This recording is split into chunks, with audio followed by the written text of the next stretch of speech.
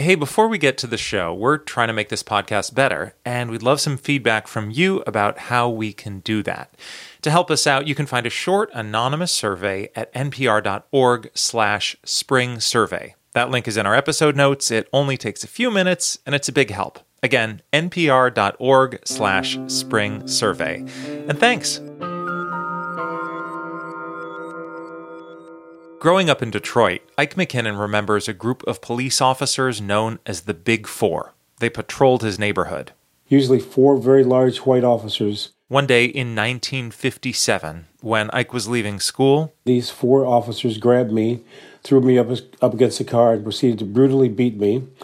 And then at some point told me to get my ass out of there, and I ran home. The beating he got that day wasn't exactly a shock. Because I had seen these officers beat up so many people in my neighborhood. But it did shock him into a decision about what he would do with his life. So I made a decision that evening I was going to become a police officer. Ike McKinnon didn't just become a police officer. He became the chief of police in his hometown of Detroit and the deputy mayor. Even now, retired at the age of 77, he remembers his first night on the job as a young cop. And the supervisors, the sergeant and lieutenant, came into the room and they announced roll call. McKinnon heard his name called and then the name of his patrol partner for the night, a white officer. And this officer said, "Jesus effing Christ, I'm working with thee." And he said the racial derogatory term. This is my welcome to the Detroit Police Department. Yes. Yeah.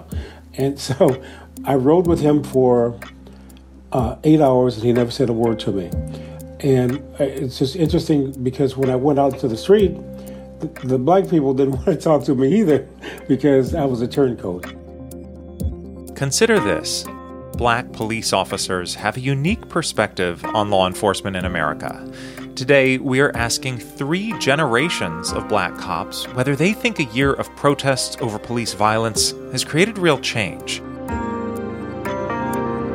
From NPR, I'm Ari Shapiro. It's Tuesday, May 11th. Today, it seems like everybody's got a bone to pick with the news. So what happens when somebody stops talking smack and just decides to wage all-out war? First thing you do in an invasion, you eliminate the communications of the enemy. And what happens if they win?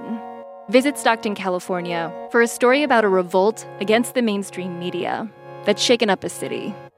From NPR's Invisibilia. It's Consider This from NPR.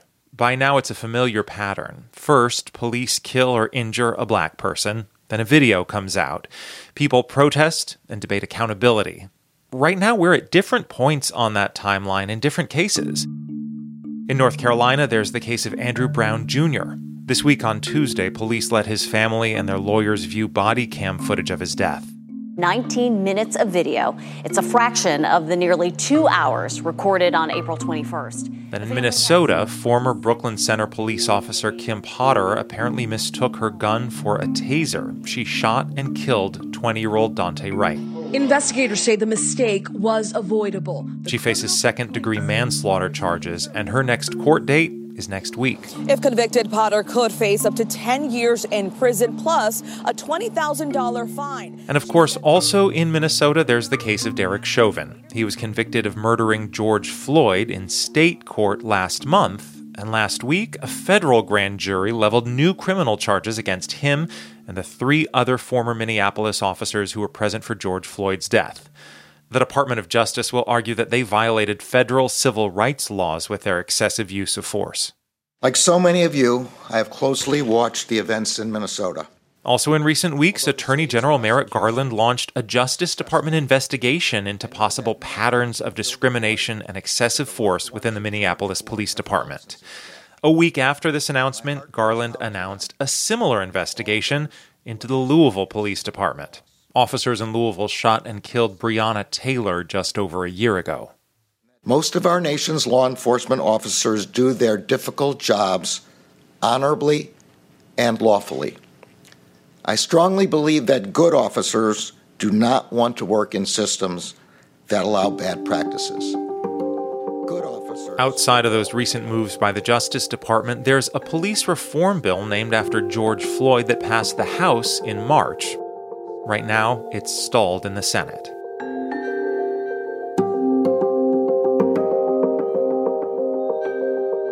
So we're asking how 3 generations of black police officers are processing these events. It's a question we've asked these 3 officers before, around this time last year.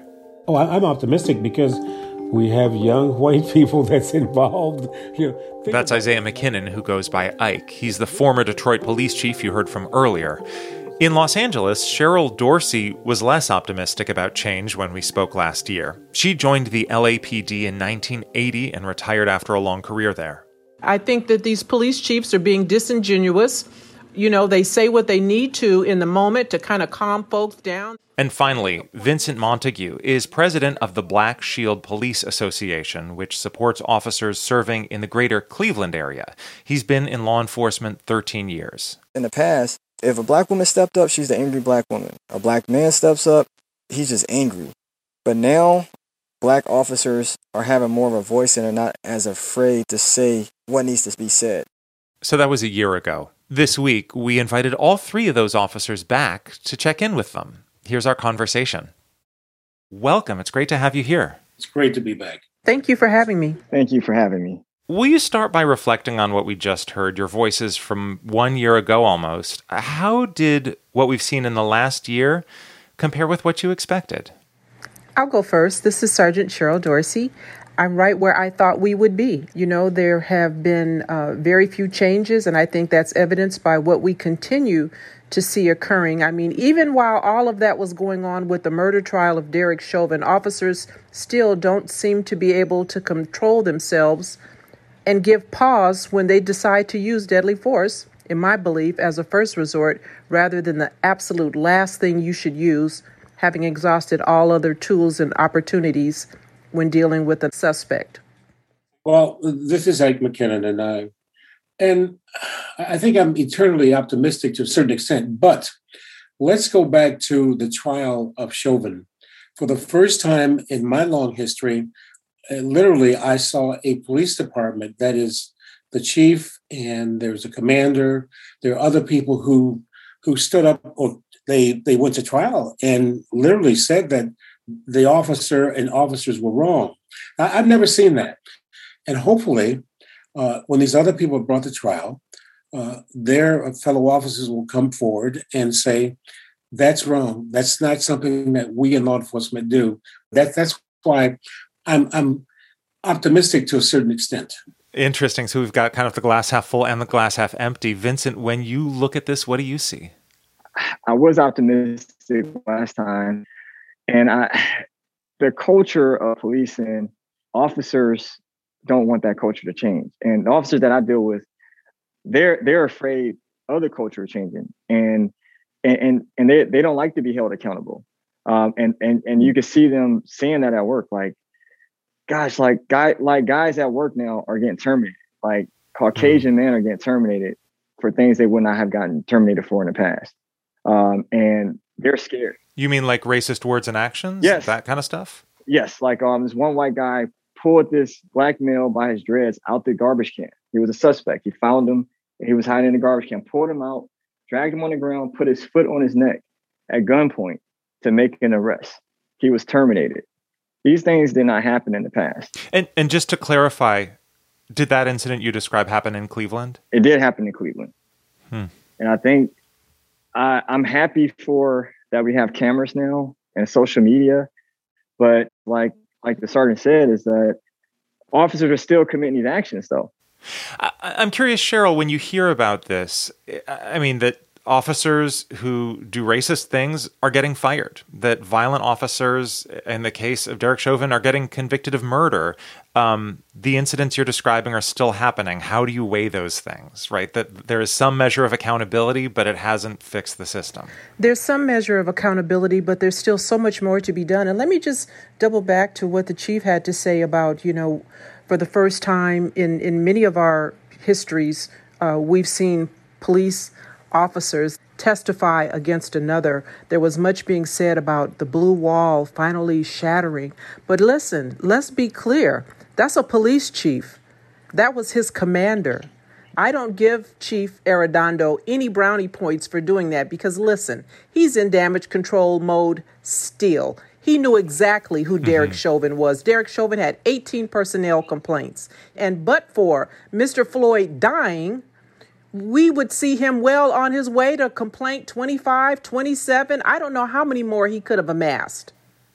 And I'm curious, when these sorts of incidents happen, Vincent, what is the conversation like among officers, and has it changed since the Black Lives Matter protests of last summer?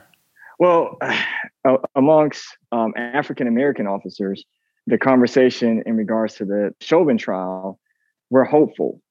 And because we're in this environment, when you go into an office, this Fox News is on. And so these officers are repeating what they say. So they don't agree with the verdict. They don't think that he should have been found guilty. They don't think that he's going to get a lot of time. And so you're saying the white officers or the black officers the white officers. They think like that. So it's hard going into a work environment when you're hurting with the community and you're going to a work environment where people are saying these things.